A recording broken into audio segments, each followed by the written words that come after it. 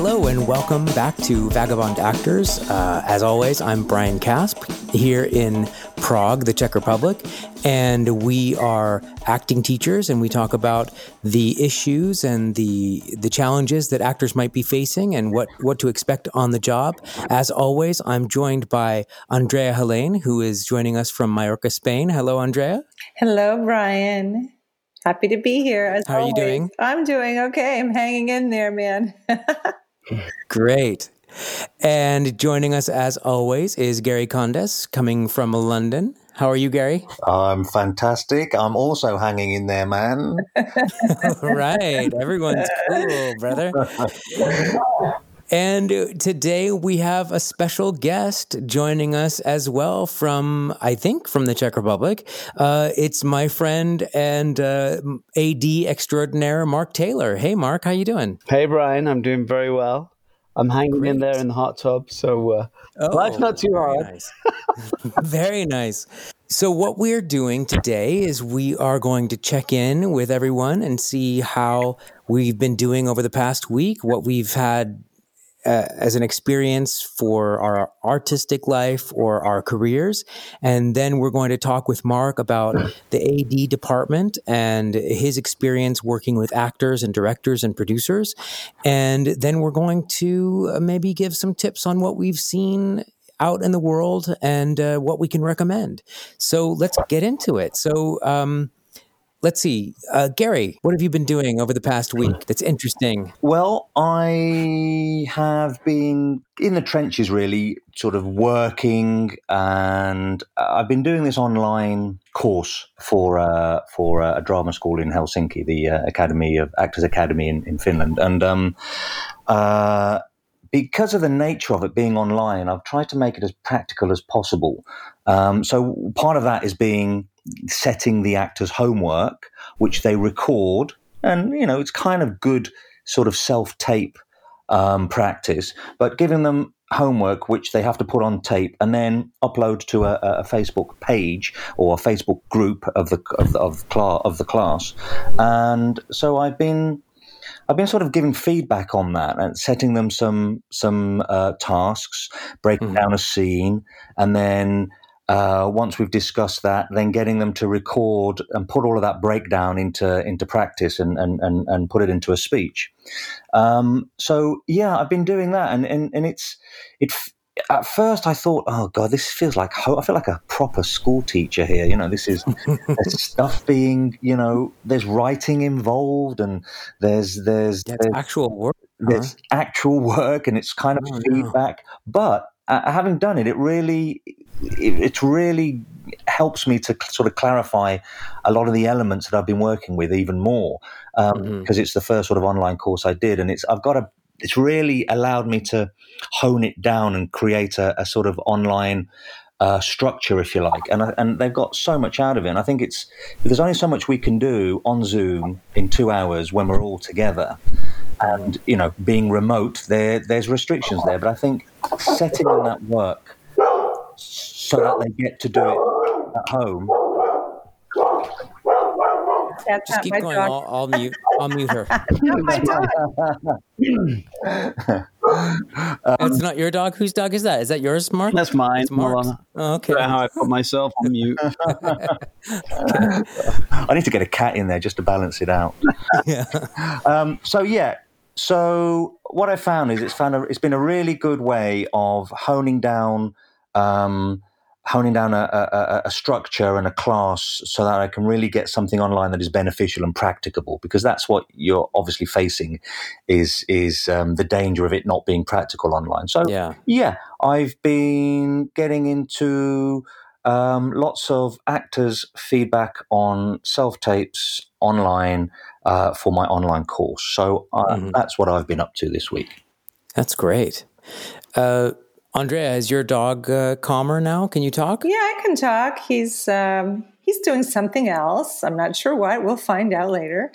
I feel like I should just cede my time to Gary as they do in politics, because my week has been really more personal matters have needed to be attended to, and really the extent of my creative work has been more reading and listening, podcasting, and reflection, I would say. I'm actually going through some of our earlier podcasts again because, gosh, you guys have so much gold to offer, truly. So I'm listening again to grab more and more ideas, and as I'm. Great. Well, thanks very much for that, Andrea. We really are fantastic. Yeah, we won't charge you any more for that. Yeah.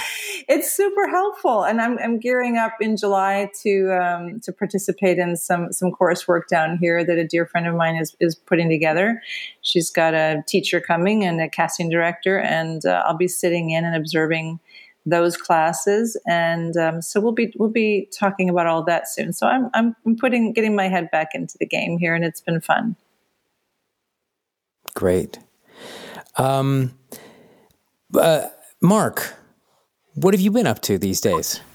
Well, I have been re-prepping Carnival Row, which is a TV show which was shooting pre-COVID-19, starring Orlando Bloom and Brian Casp and other actors involved. We've been trying to get it back up and running in the post-COVID-19 era, which is a little more difficult than it first seems. Of course, we want to keep everybody safe. At the same time, we're in a country which has pretty good results so far from the virus. But we have to still adhere to the protocols which are set in place in countries which the effects are much more severe, or let's say there are a lot higher cases.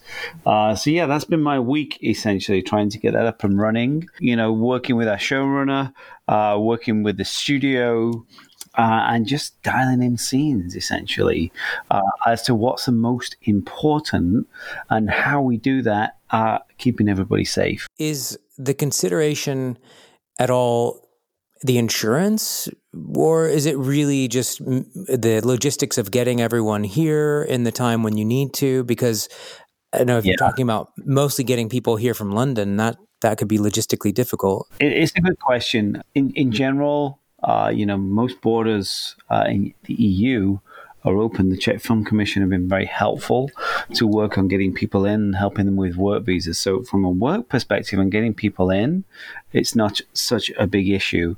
Insurance is a big thing because, as we all know, the idea of, once a production starts, it really doesn't want to stop through illness or any form or other. Most people on a film crew are replaceable, and I don't mean that in a callous way. As an assistant director, I can be replaced. As a grip or a camera operator, you can be replaced. The few members that cannot be replaced, or it's very difficult to replace, are actors and directors, but even directors can be replaced essentially. But actors can be replaced too. Yes, some actors. They can, but it's a little more difficult. You might have to go back and reshoot certain scenes. The consideration we have to think about from an insurance perspective and just a financial perspective in general is, I'll use Orlando Bloom as an example. Let's say we're filming 3 days and he gets sick from COVID-19. There will only be so much that we can do without our lead actor. And at that point, what we must always avoid is the closing down of a company to go into, force majeure of not being able to film at that point. And it's not even like breaking a leg, because you can break a leg and you can still film. You're just not pacing in the scene, you're sat at a table. So that's been, the major concern of all companies, how to protect the crew and the cast. And now I do say that, crew members are replaceable. It doesn't mean that we don't care if one of our crew gets COVID-19. Of course we care. Of course. So it's about putting the protocols into place. But from an insurance perspective, it is the reality is you will not be insured. No production will be insured moving forward on COVID-19. The insurance, there's no chance they could cover that. I'm sure they've just taken a massive hit from every production that closed down bar 3 through the whole world. So there will be a clause, I'm positive, for all independent features, TV shows, everything. Like, we'll cover you for X, Y, and Z. Pandemics will not be covered. Viral pandemics will not be covered. That's on the company's dime from this point forward. So when it's on the company's dime, of course, they want to make sure that they are covered from that perspective. So yeah, that's sort of what I've been working on this week. It's been partly creative because we've had big extra scenes and things like that. So it's how you don't compromise on the drama of the scenes in which we're shooting, but at the same time, making sure that everyone's safe and, essentially keeping our crew numbers as low as possible. Mark, can I ask you? I met this week with with the director and a couple crew members from Palma Pictures, and we were talking about their efforts to prepare for when production ramps up again here. They're doing, some Netflix productions, BBC, and the Screen Actors Guild in the U.S. had just released more specific documentation about how the sets are supposed to run with these zone concepts, sort of the inner zone A of the actors and immediate crew members, et cetera, and who can transfer from one zone to the next and what the protocols are. Is that the same sort of approach that you all are taking? Yeah, the SAG and the DGA and IATSE brought out essentially that guidebook. Each studio will, of course, create their own guidebook. What will generally overrule that is laws within a country. So what we try and do as a production is take, let's say we use the SAG, DGA, IATSE guidebook as a rule of thumb, and that's a good starting place. And then we have to adhere to local laws. So in general, local laws will always overrule because, that's just the current country in which you're filming. But we try and hit that guidebook and raise the bar even more. So whether it be PPE, I actually think the zone system is a very good idea of how to minimize the risk of catching COVID-19. And, one of the big questions is what happens if? Because I'm positive of the umpteen productions that will get up and running in the next month or two, somebody will catch COVID-19 on those shoots, or they will come to work one morning with COVID-19, whether they're asymptomatic or not. What are the protocols you have to put in place when that sound person or that, set PA or the catering service guy comes and, test positive? The SAG rule is to have a test every 3 days, but you can also take into consideration that's not the most healthiest of things to do either. Right now, the best form is to have a swab of your nose. You're swabbing away essentially microbiotics, which are there to protect your body system and immune system. So let's say you're doing a 20-day shoot, to be tested 12 times won't be fun. So we're also taking into consideration that and looking at other avenues of how we can test our crew. We kind of jumped right into the meat of things with your current work, but I wanted to maybe jump back a little bit and just kind of introduce. So Mark and I met pretty much right after both of us got to Prague on Hellboy. And Mark were you the key second AD or were you the... Yeah, I was the second AD. It was me and there was Andy Howard. I think he was Andy Howard with second ADs. Yeah, we were co-second AD together. Yeah, and I was a fresh-faced, happy-go-lucky kind of... basically a long-term featured extra. and I used to hang out in the AD trailer and we would play Frisbee on off days. And so Mark and I developed our relationship then in 2003. And since then, you have grown and your career has grown and you've gone off and done some really incredible projects. And I just wanted, maybe you could talk a little bit about how that process went, growing from second AD, getting that kind of work, moving up to first AD. You've even associate produced a major TV show, kind of growing as a producer and as an AD. Yeah, I mean, all starts with a dream, right? And we all sort of, we go to the cinema. One of the first films I ever watched in the cinema was Christopher Lambert in Tarzan, and my mum snuck me into the cinema. So we all start with a particular desire or, interest within the film industry. For me, I left school, I was a builder. I then quickly discovered that, and as you get older, you realize why you discovered things, that my brain was more orientated towards the arts. When I was at school, science, math, English, pretty mediocre grades. Art, history, I was always, A, B student. Grew up in a very industrial town in the north of England, so, it was very much expected of me just to go straight into the trades, be that as a plasterer, as a builder, or a steel worker, or whatever it might be. I tried that for a year, and I just didn't feel like it was my calling in life. So I then went and studied fine art for 2 years. Whilst doing that, we did one little video project, and I really enjoyed it. So at the end of that, I then went to my tutors. I asked what great video courses might be around. I joined an audiovisual course the following year, which was still in college. Completed that, and at the end of it, I said, "Hey, what are the best film schools in the UK?"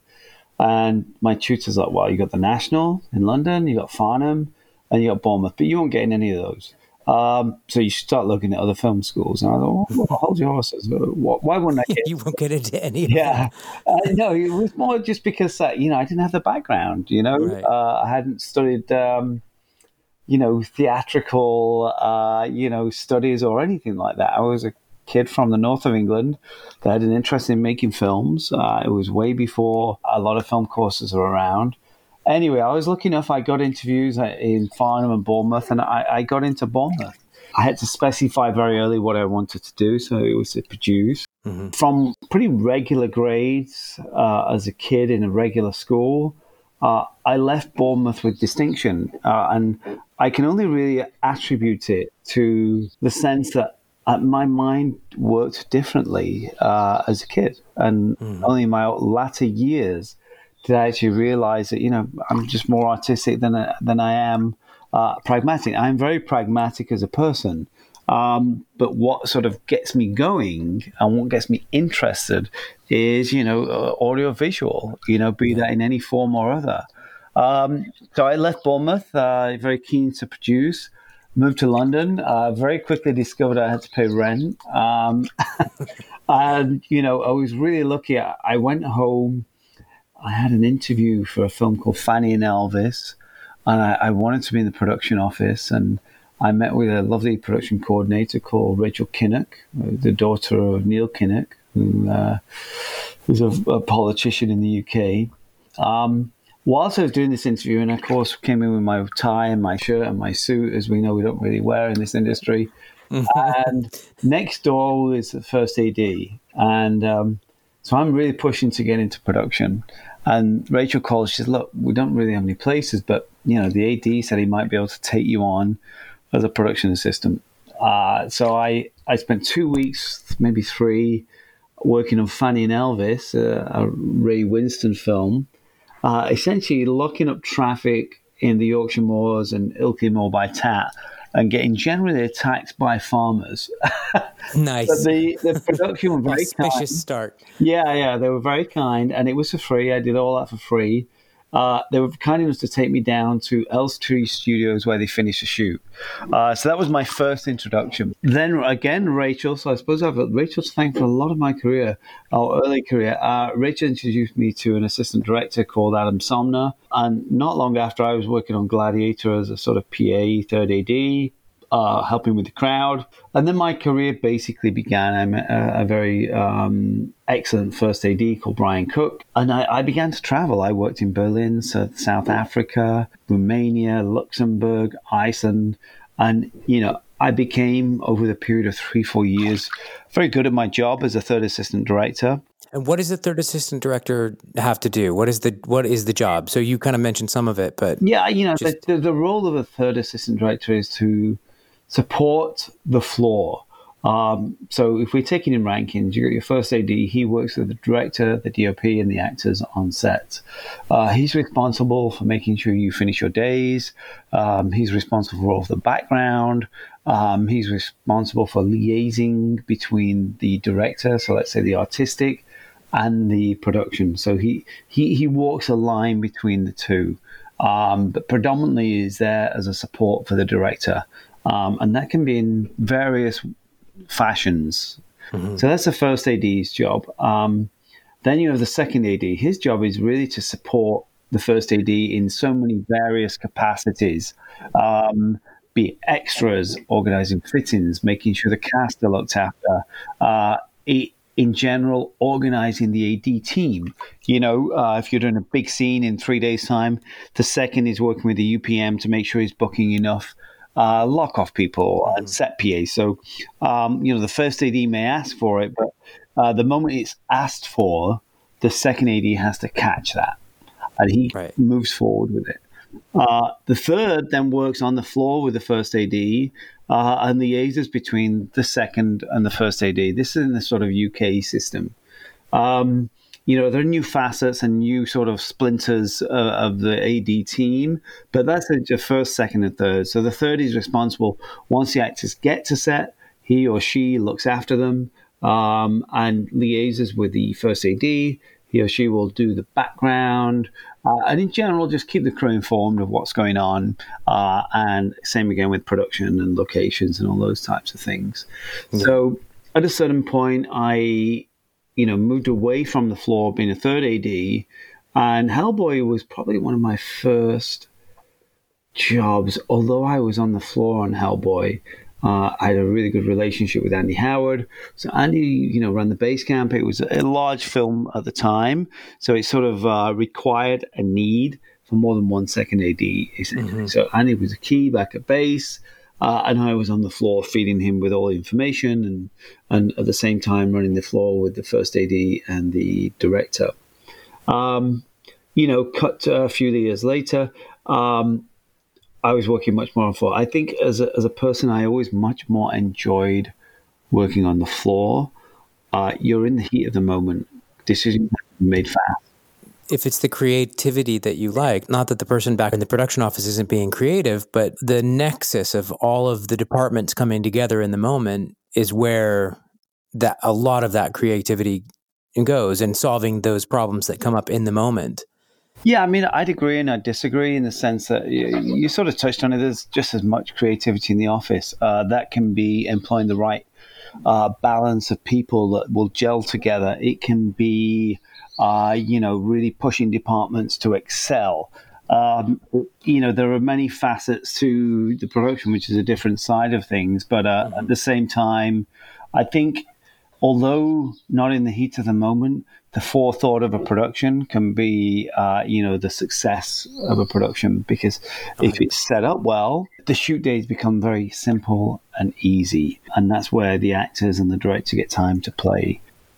So yeah, that's how I started my career. And, around 2005, I was lucky enough to start first ADing on the horror movie Hostel and then Hostel 2. And, my first AD career sort of began there, basically. Moved on to Game of Thrones, various TV shows, Carnival Row, Nightfall.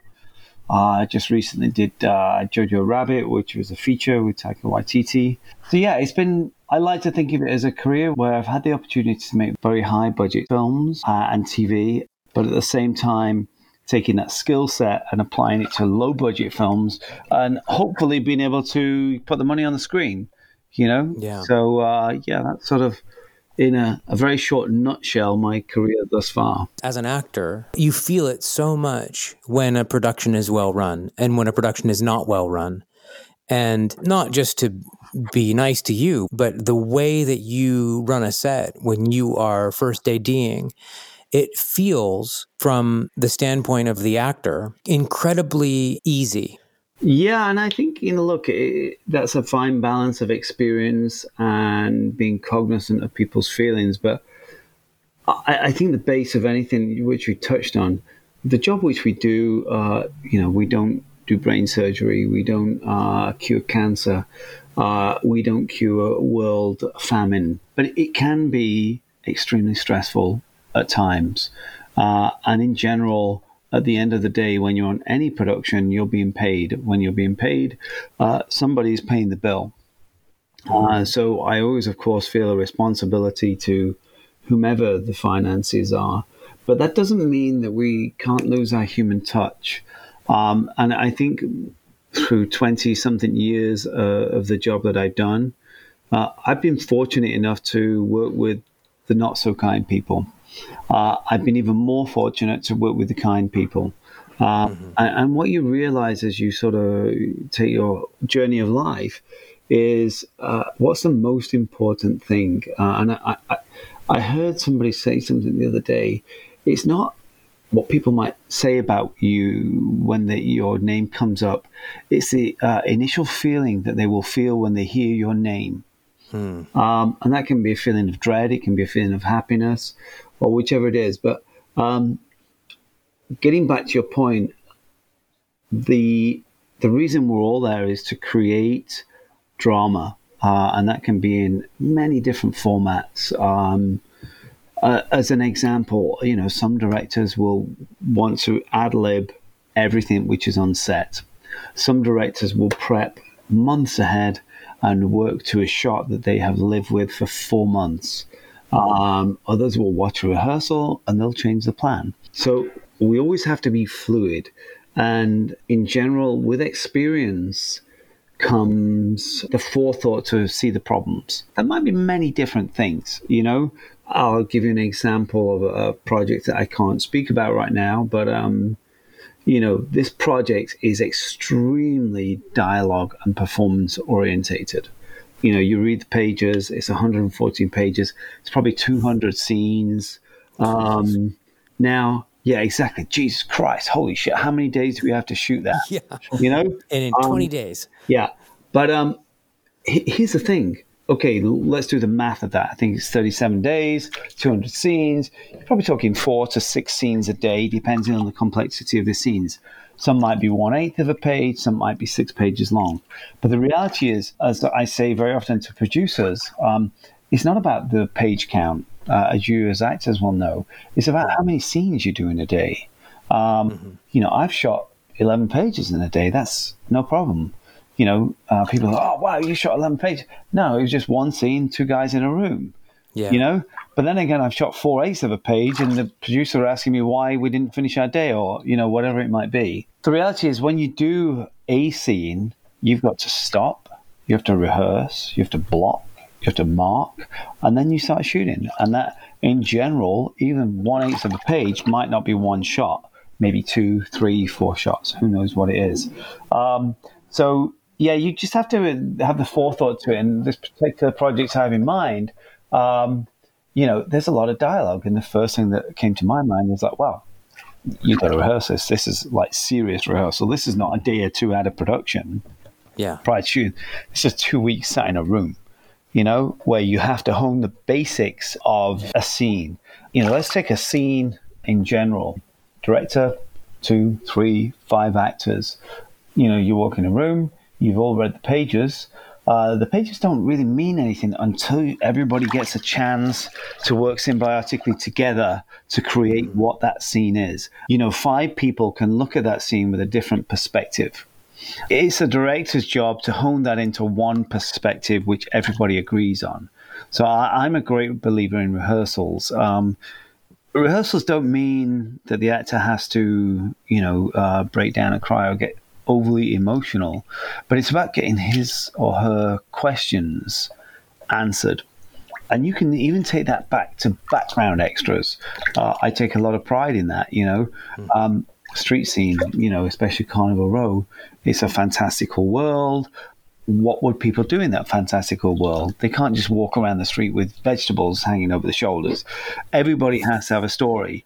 And the moment everyone has a story, it works without pressure because they know what they're doing. You've already talked to them. When you say cut, reset, off we go.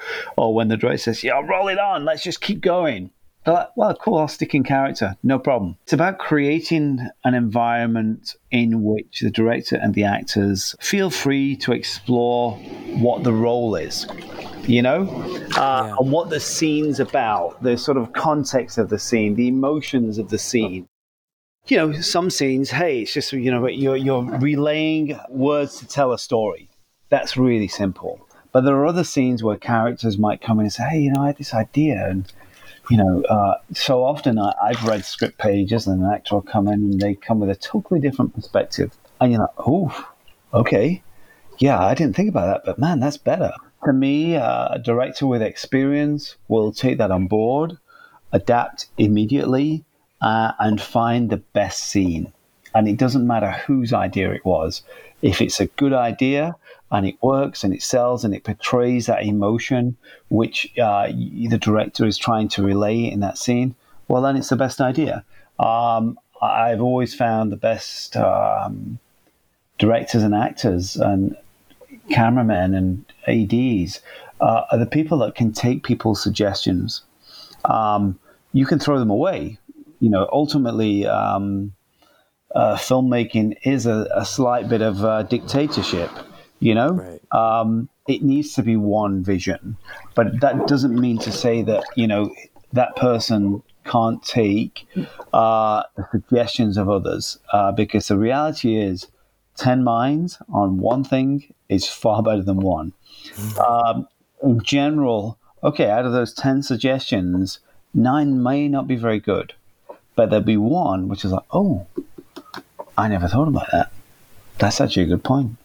The other thing I quite like is, as an actor, they will come into a scene, and in general, for the reason that they're there, they're thinking more about their role than I will, than the DP will, than in some respects a director will. Especially in episodic television, where the director is only in for 1, 2, maybe 3 episodes. So that self-thought that comes with that is a good thing, because it means they're thinking about the role. For me, I did a lot of theatre when I first sort of started out, and so the holy grail was to get to do some TV and film. But although I wanted to go on tour and be a bit of a beatnik, touring around and doing all the theatre work, my first film, I mean, for me, ADs, particularly first ADs, are sort of the unsung heroes, and maybe not amongst the people who really appreciate them. But I always remember my first encounter with a first AD on my first feature film, who incidentally was with Ray Winston, actually. It was a film called 5 Seconds to Spare. And my first feature film, not a massive part, but, pretty decent. And, I was used to theatre and used to theatre rehearsals and larking about. And this first AD, the way he commanded the ship, and you were like a co-pilot, project manager, sergeant major, floor manager, problem solver, fixer, sports captain, I don't know. I went in there as theatre actor kind of larking about, and I came out with the discipline and the respect for this juggernaut that has to happen, and I'm just a small cog in it. And the person who really instilled that in me was the first AD. All the plaudits go to maybe the lead actors and the DOP perhaps, and then the director, obviously. But this guy he's like the glue that holds the whole production together. And it's the difference between a nice shoot, a good shoot, a creative shoot, and it all just going to shit. Yeah. You touched on one thing, which is the glue, which I've always felt that we are the glue that will bring everything together. And I'm a great believer in, without being crude, shit rolls from the top down. And, if we're not nice, if we're nasty, I'm always really cognizant, for instance, and Brian can attest to this, you're on a TV show, for instance, you may have a cast list of 90 people. Of those 90, you might have 20 sort of, regulars that come in and out, in and out, in and out. And then, in comes a day player. He's in for one role. He's got 3 lines against, Sean Connery or whoever it might be. I always try and put myself in that person's shoes. I'd be pretty damn scared walking in, seeing me Sean Connery. Fuck me. Hold on. What are we doing here? All right. Somebody then aggressively puts you on a spot, hit your mark, off you go. So, I'm very glad that, one of the really positive things that has come out of Me Too, besides the Brian Harveys of this world and, obnoxious filmmakers being, sentenced and ostracized because of what they've done, and rightly so. What it's done, it's drawn out the bullies, because there are a lot of bullies in the industry. And it's also empowered people to say, actually, that's not right. Hold on a second. Stop there. This is not cool. I've always been a great believer, when the actor comes on set, it's like, hey, here's our DP. he's our director. Oh, this is a sound man. He's going to be putting mics on you. Oh, by the way, this is Susanna. She's your stand-in for today. And, at that point, once niceties are over, it's about focusing. And like you say, there's a time for play. There's a time for shoot. I'm really protective of giving the actors and the director a little bit of time. It's like, everyone step off. Let's give the director and the actors 5 minutes just to work it out, because you might have questions. Some directors don't like to be asked questions in front of the whole crew. We as human beings, we're all different, and that might be work on the flip side. Some actors might not like being called out. It's much better to do it in a small audience where someone can feel free to respond and say, I was thinking, it might be a crazy idea, but what if I did this? Oh, fuck me, that's great. Give it a try. It didn't work. Let's go back to what we had. And that can happen in a shorter time as 10 minutes. Yeah. That's all you need. Yeah. And then when everyone's sort of on the same page, right, in come the crew. Right, boys, here's a quick rehearsal. Put some marks down. Boom. Off you go. The actors will go after makeup and hair or whatever it might be. We get time to build the shot. And then in you come. You're diving into your day. And, actors, crew members, we can spend 150, 200 days a year on set. And, for me, I want to have some fun. I don't want those 200 days of 14 hours a day to be ball-breakingly painful. It just doesn't make it. It's not a good formula to a good life. After, 50 days of doing that, what kind of product would you get if it was like that? Yeah. Nobody would want to be there. No.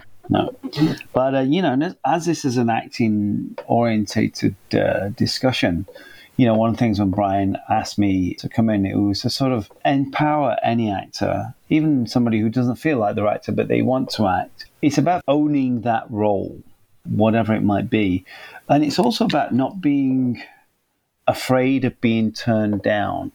And I think a lot of my experience, I have some good friends that are actors, and they always, I really wanted this role, and God, I did a great self-tape, and can you pop my tape to the director or whatever it might be? And that I'm never overly in a position to sort of intercede and help. But I think as an actor, you're exposing your inner emotions when you do a self-tape, when you do anything. And then I can only imagine it's pretty damn hard when you don't get the role that you really wanted because it was something you're into, or it might be a particular genre you really want to do, and you don't get the role. And I'll be really honest, seeing it from the other side, I'm going to say 80% of the time, your face didn't fit the picture. I'll use an example. Adrian Brody in The Pianist, right? Great film, wonderful cinematography, wonderful direction, wonderful acting. Can you imagine Bruce Willis in that role? Do you think he would have done the same? You could have brought a gun with him, he might have. He might have been able to do it, yeah. I was recently on actually a commercial, and the guys had cast somebody from a self-tape. They brought her in for a costume fitting, and the costume fitting didn't go as well as hoped.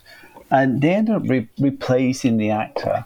And I was like, yikes, that's pretty damn tough. The actor got paid and everything else. That still stings. No, it really stinks. And I could only think, man, and I wanted to give them a call and say, hey, just saying it wasn't you. You actually got the job on your performance. It was, on that occasion, it was about the clothes not fitting right and not being right for the role. It was like, wow. That was one of the few things I really wanted to impress on this talk, is that never take it to heart. Never feel like you didn't perform well on that self-tape. And then taking it to the next level, let's say, you're self-taped, you got the role, you've done your fittings. It's about trying not to be nervous, because the actors that have the most confidence in themselves. Now, that doesn't mean to say they're the most confident people off camera. because it can be very different off camera. But so they come in and they just know. It's like they're just rolling it out, forgetting that everybody's there, because you are exposing your inner emotions, and they are raw unless you can truly disconnect that emotion to acting. I suspect that's in general quite difficult. Never take it personally when you don't get that role that you really wanted to get. That role will come. And it doesn't mean, when I say your face might not fit the picture, it doesn't mean that you have to be good looking. It's not about that at all. I have many actors that I think are just amazing and work non-stop. They're character actors that come in, they do 3 days on a job and then the 3 days on another job. I take, the late Peter Postlethwaite as an example. Pete Postlethwaite would just roll from job to job because he had such an amazing characterful face.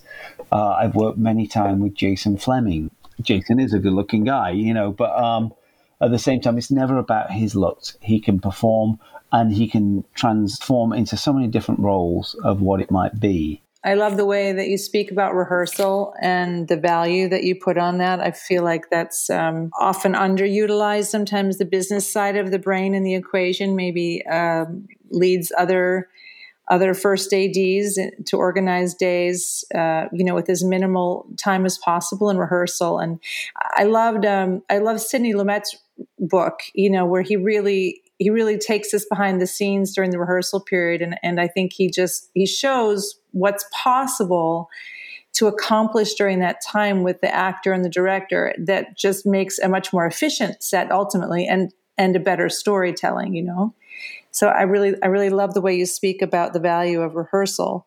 I was reading a phrase recently describing the first AD job as saying, the first AD has to facilitate the yes on set. And I just wonder if you could talk a little bit about, that particular place that you hold between the producer and the director and the cast and the rest of the crew, and the things that you personally find. You've spoken about kindness and respect and creativity, and just the characteristics that you feel are most important in your work in that unique nexus to facilitate the When yes. you say to facilitate the yes, what do you mean exactly by that? By sort of saying yes to being a yes man, or in what sense? That if a director wants something to happen, it's maybe not your place to say, no, we can't do it. It's, here's the compromise. Okay. We can do what you want to do. We won't have the time, or we can do it this way, and you'll make the time. And right, it's your call. But in general, I'll give you an example you never want to be in.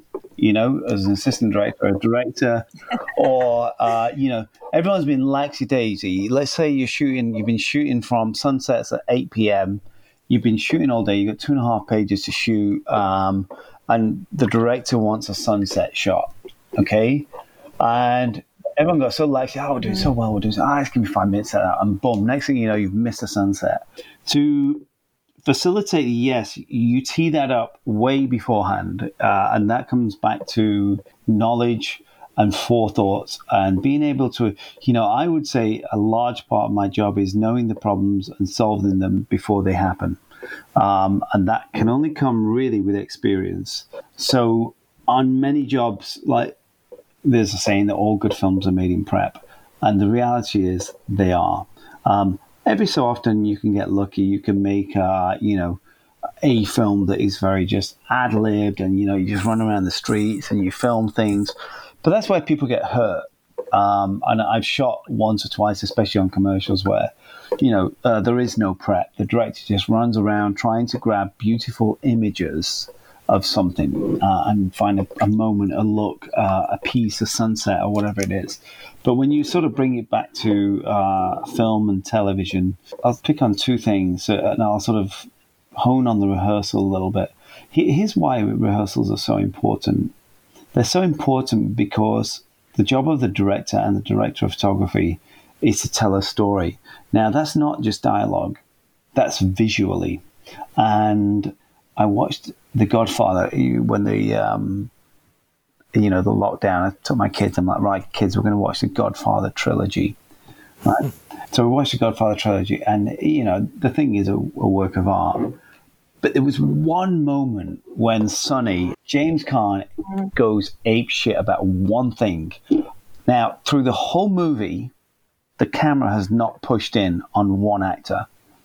And in this precise moment, Coppola knows he wants to highlight the drama, and he pushes right in. So it's a visual storytelling, and that's what we do. So when a director is rehearsing with actors, he's not purely honing the performance. He's working with the DP. He's trying to extrapolate the drama within that scene. And that might be told in many different ways. Brian in foreground, or when Andrea says that, I need to see Andrea say that, but I also need to see Andrea's reaction, or Brian's reaction to what she just said. So I've got to get you guys in a split two shot where you're talking to him, he's turned around, and you see his reaction. That sort of goes back to the rehearsal part, which is so important to tell a story, especially in this day and age where the traditional wide shot, two shot, over shoulder, as actors, you guys have probably seen that disappear more and more and more. That's because, camera work is getting more fluid.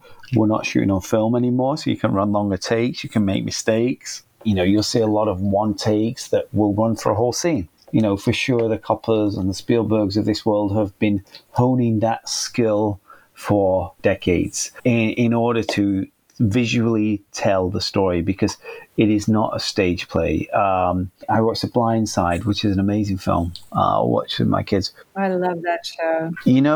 The image that stuck with me from that film, it's when Sandra Bullock, the kid's been staying at her house for a couple of days. Oh my gosh, I know. Yeah, and he folded the bed sheets, and it's like, okay, you just pulled every heartstring, and okay, that's nothing to do with the actors.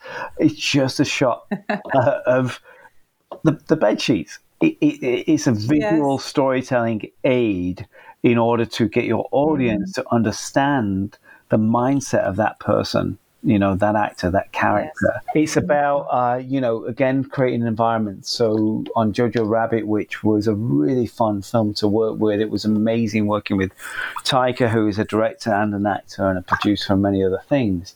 But, Roman, our lead actor, he never really acted before. How old is he? I think he would have been 10 or 11 at that point. Yeah. It comes back. He really didn't know that it was an $X million production or what. He didn't need to know that. Part of the job of an assistant director is to lift that pressure from a director, to lift that pressure from an actor and let them play. Especially on that film, a lot of time and thought was put to our schedule, knowing that Roman, although he was cast and it was a long casting process to get him, probably had a week and a half, 2 weeks of rehearsals. We knew he'd be nervous on day one. Who wouldn't be? If we're looking at Scarlett Johansson and a bunch of, Sam Rockwell and a bunch of other people, he knows who they are. So, we were very cognizant to put scenes that were in the middle of the film at the start of the schedule. So if they were a little weaker, it didn't really matter because the audience is already encapsulated by the character and the story. There was a compromise, hey, here's what we're going to compromise. Right. We can't shoot in story order. It's not going to be great for a romance because you're going to bounce around a little bit. But here's the deal. That really emotional scene, when we get that scene, even though it's scene 6 in the movie, let's shoot it at the end of the film when he really knows what the character is. Now, with, really esteemed and experienced actors, that wouldn't really be a consideration. Other logistics and financial things will come into play. The base is always to try and stay as much as you can within the story because the actors, the director, the DP, everybody learns. Even the extras learn, believe it or not, because you don't generally get new extras every day. You get them over a period of time, like, hey, we'll use those guys 6 times. We fit them already, triple fit them, and they'll be in X scenes. So as to, being facilitating the yes, I have a rule, which is the moment I say no, you better know that I've tried every avenue to get a yes. And It's a great rule. yeah, and I say that to most directors and producers. It's like, the moment I tell you no, please know that I have literally pulled arms, drawn teeth to get what that may be. So when I turn around and say, actually, no, it's not possible, I will know whether something's feasible within a day or not. And, I have been proven wrong. We were shooting with a director called Neil Marshall, who's a really talented guy, on Game of Thrones. I think it was season 5 or 6. And, in prep, Neil, he's very much about shots that involve many elements, which I really enjoy. And he's like, what I want to follow the owl down onto the ice wall. And the owl's going to land, look left, and that's going to cue us to, pan left. I'm going to find Jon Snow walking down, the corridor with blah, blah. So I'm like, Neil, good luck there. But we'll give it a try. So Neil gave his remark, and, we got the handler in. We took him 2 months out of it. We gave him the time on the set without any crew. He gave us, the guidelines, what we needed to do when shooting with the owl. Take 1, boom, owl comes, lands, pans left. We come off. Where's Jon Snow? Hit your mark. Come on. He wasn't come there. On. The owl's doing it. I think, come on. Kit was doing his thing, but it was off slightly. But, the owl did the take 3 times. It's like, Neil, you got it, brother. Let's move on. Another occasion, he walked into Castle Black. He was on the same episode. He's like, I want Jon Snow. We're going to look at the, the lift or whatever it was. He's going to come down. He's going to battle with this guy. And then we're going to follow every moment. Somebody new is going to come into frame, and it's going to push the camera around into a 360. And we're going to end up on Jon Snow killing, I think his character's name was Steer or something like that. And I could see deep in, oh, God, all right. Yeah, okay. And I was like, all right, cool. That's what you want to do. It's going to take some time, Talk to the producers. Fortunately, it was a show that was extremely well produced, first of all, and supported. The producers supported the creativity. But, we gave that break to the stunt team. They went away for 5 days. They did the thing. We came in with Neil. We're like, all right, show us what you got. Great. And we walked it around. We spent half a day walking around. Into the night of shoot, we pre-call the stunt boys in. We pre-call the camera team in. So at the moment of 5, we had the camera. We were basically lit. The DP had seen it. I think we moved off the shot at 7 p.m., which was probably a 4-minute shot, which was so intricate you wouldn't believe. But we moved off it in 2 hours. And, for you guys, what it's like. One setup can be anywhere between 30 minutes and 2 hours.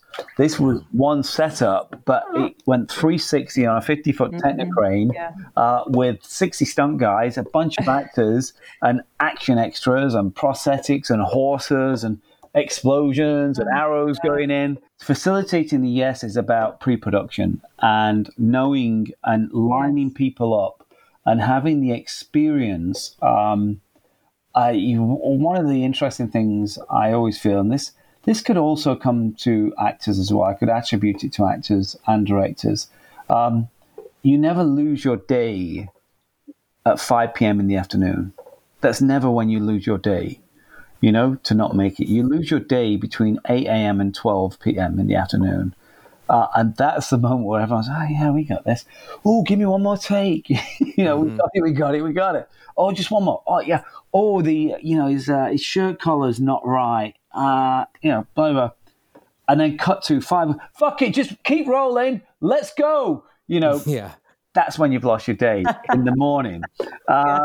And what is that quote that everyone is like Fellini in the morning? Hazard in the morning, and what is it? David Lean in the morning and Dukes of Hazzard in the afternoon. Right. Yeah, and it's so true.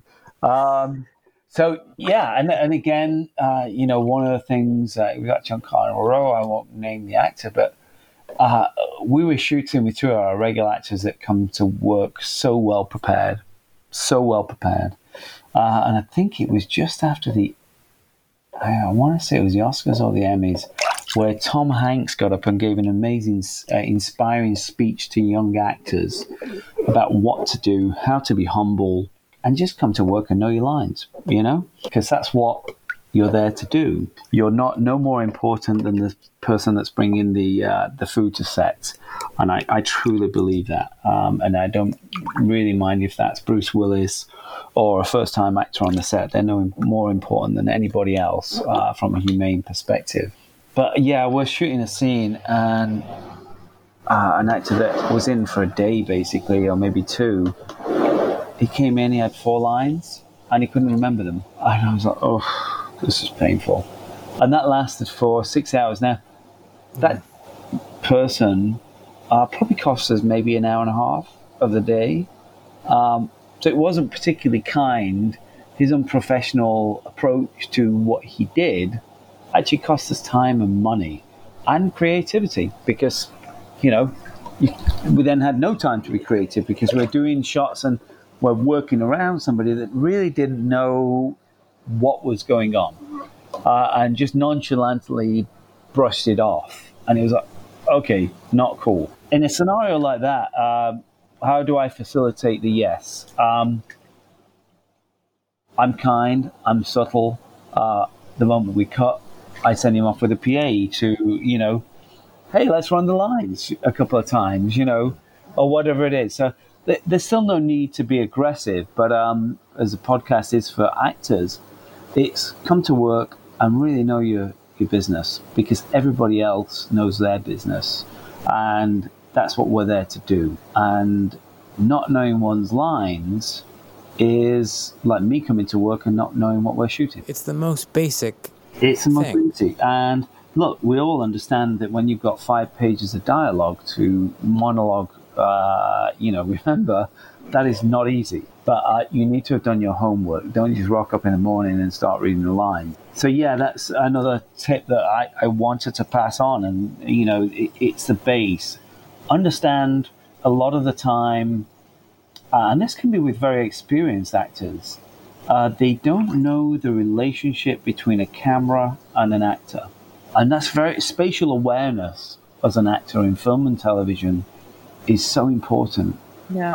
I can't say it's always about hitting the mark, because there are different approaches to that. I'm not sure which one works best. I really feel like you shouldn't tie an actor down to a mark and a time and things like that. But I suppose the key would be is understand marks. And when you're working with a director, because as an actor, you might work with 6 directors in a month. In TV, the directors are, they come in for 2 episodes. And I don't want to say they're hired guns, but let's call it a Ferrari mechanic. He's a Ferrari mechanic, and he knows what he's there to do. And he knows what nuts and what bolts to put on to get that scene made and eke the drama out of it. So when you, as an actor, you step on with that Ferrari mechanic, know what you're doing. And the following week, you might be working with a film school student that really doesn't matter or care about marks. They're just there for the performance, and they'll figure it out on the way. Bradley Cooper and Silver Lining Playbook, I think he was called. I forget the name of the director, but the performances in that film were amazing. And I could tell, I'm like, they're not any marks. They're just doing their thing. Yeah. David O. Russell. Yeah, David O. Russell, that's right. Yeah, David O. Russell. And he's famous for ad-libbing things. Now, David Fincher's also famous for doing 80 takes. He's probably the mark guy.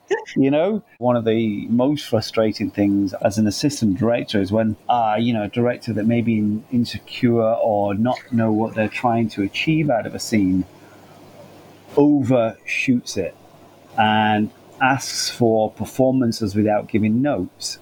And again, and again. And I think, you guys are all professionals, it, but to an up-and-coming actor, never lose your cool. Some people struggle to relay what they're looking for, and will only find it when they know they've got it. They'll stumble upon it. Oh, right, that's what I was looking for. And depending on what level of cast you are, you probably won't be getting that much direction from the directors anyway. Yeah, very true. You know, it's a lot of times it's, we need that to be faster or slower. Yeah. Depending on what you're doing in the scene. But then if you're not being talked to, that probably means you're doing what they need you to do. Yeah, yeah. Especially, you know, in TV, I find that a lot more apparent, Brian. Yeah. You know, because, you know, the director is in and they're doing 2 episodes and, you know, they know that a character is in 10 episodes. So they work on the assumption that character knows their deal. Yeah. And that's who they are.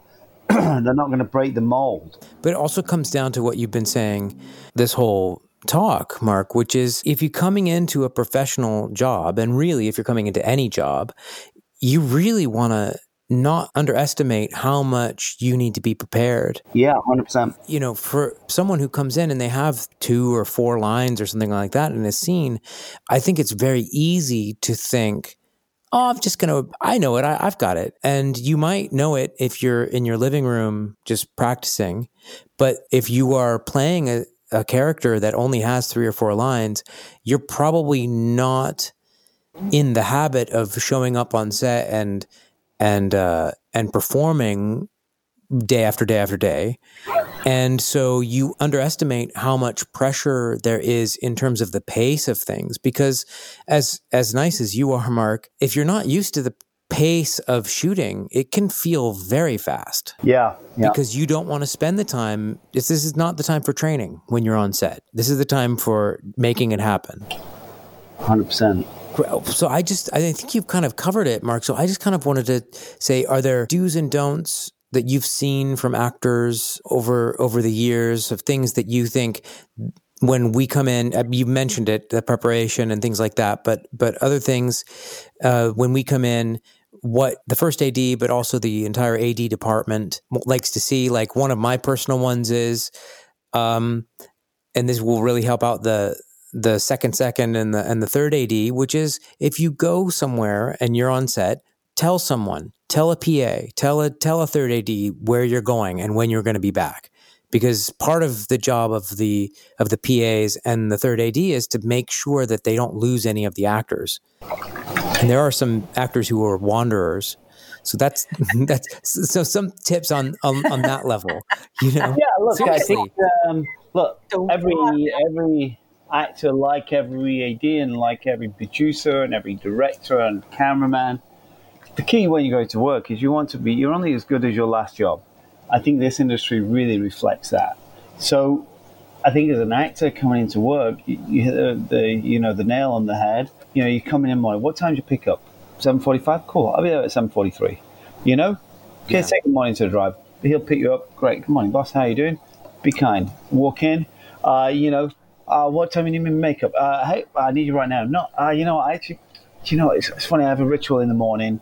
I like to just, meditate for 20 minutes before I do anything. Oh, okay. We didn't factor that in. Right. And it's about giving a good performance. And the reality is, who's going to re-employ you on a film set? Well, a director certainly is. A producer certainly is. And look, an AD will certainly be, I worked with that guy before. He's great. Because the reality is, the people that are watching the casting tapes are on production before you are as an actor. Unless you're number 1 or number 2 on the call sheet. And then maybe a deal was done before maybe you were the one that got the production made. So it's about sort of just being open. And, I've seen many times somebody that might be coming in for a few days, their creative vision may not be the same as the director's, right? So let's take it like that. An actor that's coming in for 2 days of work on a feature film, and when the director gives direction, is like, nah, I don't think that's my thing. I'd rather do this. Now, I strongly believe you should be able to exercise that conversation, but when asked to do something in a particular way, give it a try, I'll give it a try. It's not working.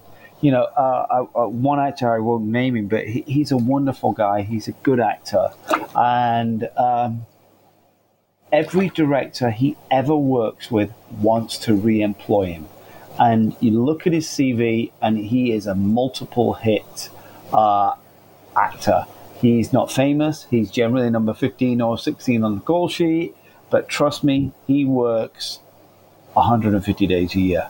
Because when the producers and the directors are doing a film, get so on.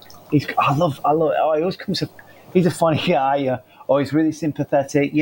Whichever it is, it's about just being nice and kind. And yeah, hey, I'm just a bit. I'll be 5 minutes. I'll be back. Do you need me for the next hour? I'm just gonna put my head down. I'll be in the trailer. Or whatever it might be. There are occasions where an actor comes in at 8 o'clock in the morning and might not be useful 4 o'clock in the afternoon. The way I look at that is, you said 8 hours getting paid to read a book. Yeah, it might have been really boring, but at the same time, you're being paid, and that's essentially what it is. In general, a production wouldn't call you in at 8 a.m. if they're not going to use you till 4, but things do happen. Actors get sick, or crew members get sick, or equipment breaks, and you might be planning to, shush, I need the Brian for that next shot, but now I'm not going to need him for about 4 hours. Yeah. Don't. That's the job, though. Yeah, and the key is not to sort of let that niggle you, and you come on. Now you're ready for me.